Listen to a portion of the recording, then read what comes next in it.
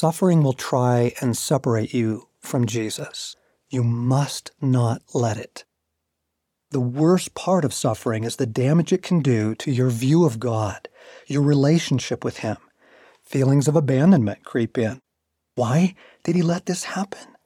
Anger, a loss of hope, mistrust, forsakenness, at the very time you need Him most. You will feel most compelled to pull away from Jesus, or feel that He has pulled away from you. This is what Hebrews was trying to prevent. There is a popular theology out there that says that a Christian can avoid suffering.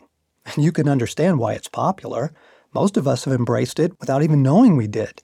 Simply notice your reaction when life turns on you. It is a devastating heresy because suffering will come. And then what will you do? The ground heaves beneath you, shaking your faith in God because you thought it wouldn't come, shouldn't come. It gets you scrambling. It can level you for a long time if you thought you'd escape it.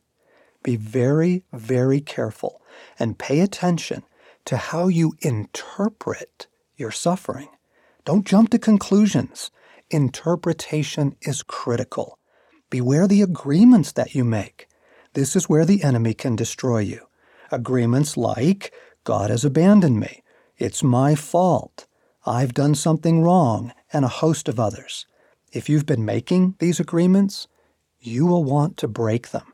They allow a chasm to form between you and your Jesus. By all means, seek a breakthrough. Too many Christians simply fold under hardship and give way to the feelings of abandonment.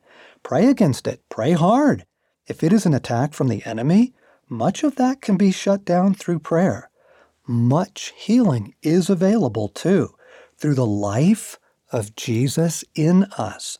Do not simply surrender. But when breakthrough does not seem to come, when the pain lingers on, remember this. Just as the sufferings of Christ flow over into our lives, so also through Christ our comfort overflows. 2 Corinthians 1:5.